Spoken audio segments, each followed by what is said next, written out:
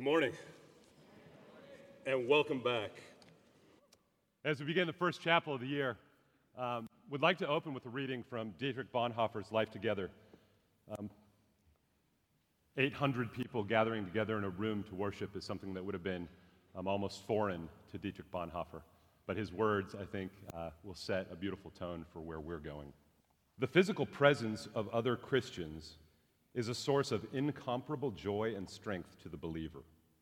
Longingly, the imprisoned Apostle Paul calls his dearly beloved son in the faith, Timothy, to come to him in prison in the last days of his life. He would see him again and have him near.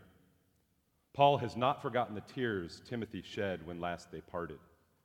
Remembering the congregation in Thessalonica, Paul prays, "Night and day, exceedingly that we might see your face." The aged John knows that his joy will not be full until he can come to his own people and speak face to face instead of writing with ink. The believer feels no shame as though he were still living too much in the flesh when he yearns for the physical presence of other Christians. Man was created a body. The Son of God appeared on earth in the body. He was raised in the body. In the sacrament, the believer receives the Lord Christ in the body. And the resurrection of the dead will bring about the perfected fellowship of God's spiritual, physical creatures. The believer therefore lauds the Creator, the Redeemer, God, Father, Son, and Holy Spirit for the bodily presence of a brother. The prisoner, the sick person, the Christian in exile sees in the companionship of a fellow Christian a physical sign of the gracious presence of the triune God. Visitor and visited in loneliness recognize in each other the Christ who is present in the body. They receive and meet each other as one meets the Lord, in reverence, humility, and joy. They receive each other's benedictions as the benediction of the Lord Jesus Christ. But if there is so much blessing and joy even in a single encounter of brother with brother, how inexhaustible are the riches that open up for those who by God's will are privileged to live in the daily fellowship with other Christians. It is true, of course, that what is an unspeakable gift of God for the lonely individual is easily disregarded and trodden underfoot by those who have the gift every day. It's easily forgotten that the fellowship of Christian brethren is a gift of grace, a gift of the kingdom of God that any day may be taken from us, that the time that still separates us from utter loneliness may be brief indeed. Therefore, let him who until now has had the privilege of living a common Christian life with other Christians praise God's grace from the bottom of his heart. Let him thank God on his knees and declare, "It is grace, nothing but grace, that we are allowed to live in community with Christian brethren." Grace, nothing but grace, that we're allowed to live in community with one another. Amen? Wanted to do a slightly different thing in chapel this morning, and that's give you a vision and an overview of chapel for especially this coming fall semester. We had a lot of fun last night. It was amazing to see the energy in here, the joy, the excitement. And now we're going to talk about what happens this morning and what happens Monday, Wednesday, Friday mornings throughout the semester and throughout the year. Why do we do this? Why do we gather together our entire Covenant College community? We come together because corporate worship is a beautiful and gracious act that God has given us. Corporate worship on a Sunday morning is a taste of heaven, where we participate in activities that we will participate in heaven. We sing together. We encounter Jesus face to face in the preaching of Scripture. We feast with him at his table and look forward to the wedding supper of the Lamb. And chapel is not church. It's not meant to replace church, but it is a time of worship that shares some of the same elements of Sunday morning, and I believe in ways is also an earthly taste of the eternal. Hear that as we come together, things that we do here now are literal tastes of how we will spend eternity in heaven with Jesus. We come together as brothers and sisters from all corners of the world. We sing together. We proclaim God's praise and glory. We affirm our faith. We hear God's word preached. And in that, we encounter the risen Jesus together as his children and as brothers and sisters. Chapel is an integral part of the Covenant College education. We say that it's mandatory attendance because it's required. But I think that language, that notion, would have absolutely confused Dietrich Bonhoeffer. How could Christians not want to gather together for worship? How could Christians have an opportunity to come together 700, 800, 900 strong and not want to sing praise to the God who gives us life and grace and mercy? Worshiping together creates a depth and an intimacy that you simply can't replicate by any other means. Now, it's not our intention. We don't want to, and we know that we can't legislate morality. We can't legislate worship. But if you talk to upperclassmen and you talk to graduates, you will hear stories and testimony after testimony of the powerful impact of chapel in our lives as a community and lives as individuals. Because what we do in chapel is worship. We worship a holy, triune, present God. The living God is in our midst right now. Because we worship him, we ask that you are respectful and humble before the Lord, and respectful to those around you and to the speakers we have had, and not use any electronic devices during chapel. I know how it's become second nature for so many of us to check our iPhones, to check our iPads, to constantly be checking our email and our texts. But our desire is that for this 35 minutes to be undistracted. So I'd ask you, if you have it out now, would you please put away your iPhone, put away your iPad, any tablet, and not bring them out for this 35 minutes for the rest of the year. It's a gift both to those around you and also to yourself. I was talking to the freshmen the other day about this being the most formative time in your lives. These 4 years in college, the habits, the disciplines that you form now will impact the habits and the disciplines that you carry into the rest of your lives. If you learn to worship without distraction now, it's a beautiful gift and discipline to be able to carry into life. If you use your phone as your Bible, I would ask you to go old school and just bring a hard copy, bring paper. It feels better anyway.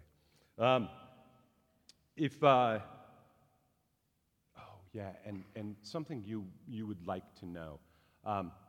We've had speakers here over the last, I've only been here 3 years, but over the last 3 years, we've had speakers from literally around the world come, and almost without exception, they talk about the uniqueness of speaking at Covenant College, about the respect, the engagement of our students, how they actually listen and watch and are engaged with their eyes and with their hearts. It's something that speakers have said they don't find in every place that they go. And even more importantly, and this is really the bottom line, if this is worship, and if we believe that God is present, why would we want to be otherwise engaged? Why would we choose this when we have the living God in our midst? Now, while chapel attendance is mandatory, we're mindful of the realities of being students. Sometimes you'll need to sleep in. Sometimes you'll need to study. Sometimes you'll need to go to the doctor. There are a number of different reasons that you simply won't be able to make chapel. So every student is allowed to miss 10 chapels per semester. You can use them whenever you like, and you can use them for whatever purposes you like. 10 chapels per semester are written into the policy, so you can miss 10.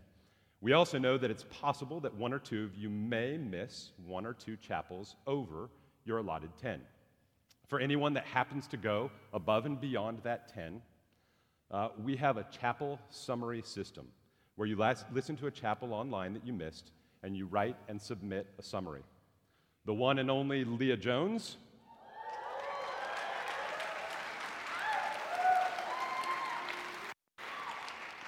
will keep track of and read every single chapel summary that is submitted over the course of this year.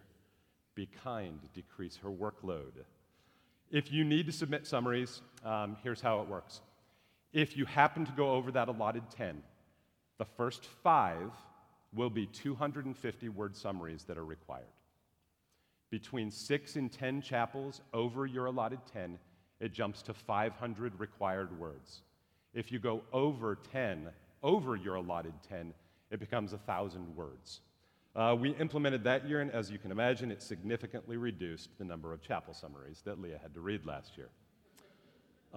If you do need to leave chapel for any reason during chapel, if you get sick, if you're not feeling well, if whatever reason it might be, please talk to Leah, talk to one of the chapel workers, and just let them know so they can write your name down so you're not counted as being absent. As we experienced this morning, one of the key pieces of chapel is our music worship. Another comment of guests that come is that Covenant College sings, and we do sing. We worship well. This year, we have 7 worship leaders to lead us in corporate singing. Julian Amarelli, Chapman Whitted, Sarah Lyons, Luke Harvey, Gracie Woodrow, Mike Conkle, and Nabil Ince.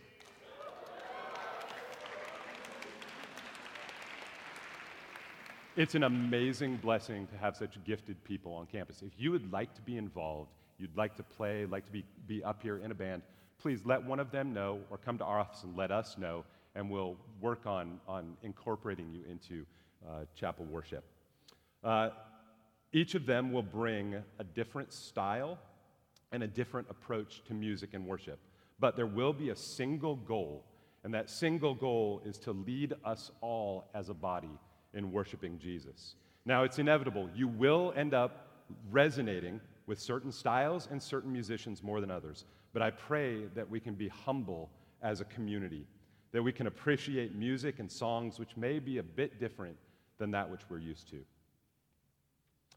Now, an overview of, I want to tell you this too. This is kind of new. This year we're going to do a special thing with our worship leaders. They're also going to be involved in some different pieces.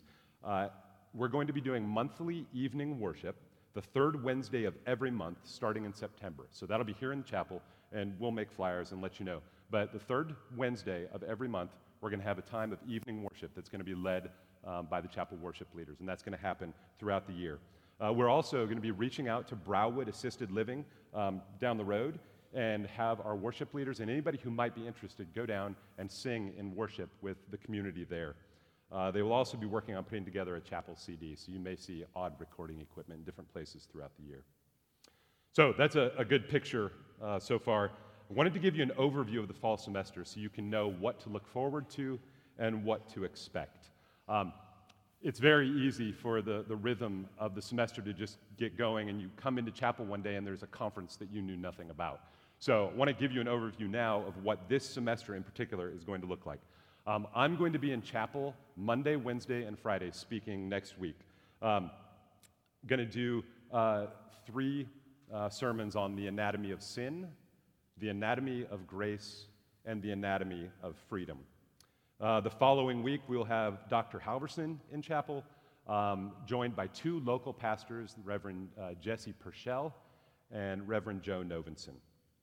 The rest of the semester, we have a really broad but beautiful chapel program. We will have 2 conferences. The Francis Schaeffer Conference on True Spirituality is in September. The speaker this year is going to be Andrew Fellows, who's the head trustee of the L'Abri Fellowship in Cambridge, England. And our musical guest who will come in on, I think it's Tuesday, is the Grey Havens. So if you don't know the Grey Havens, check them out online. They're really fantastic, and they're excited to come and be with us and minister to us. A little bit later in the semester, we're going to have Global Gospel Advancement Week, featuring Pastor Chris Granberry. Chris is a church planter and a pastor on the Yakima Indian Reservation in Yakima, Washington. The conversation that we have that's ongoing about race and ethnicity on campus is encouraging, and it's something we want to constantly continue engaging in. But he's going to bring a conversation that's a little bit different. He's going to bring a conversation about those same issues in the context of American Indians and Native Americans. So very excited to have him, and I think his kids are not excited either. We will have 4 faculty lectures through the fall semester. Professor Alyssa Weichbrodt will be in chapel.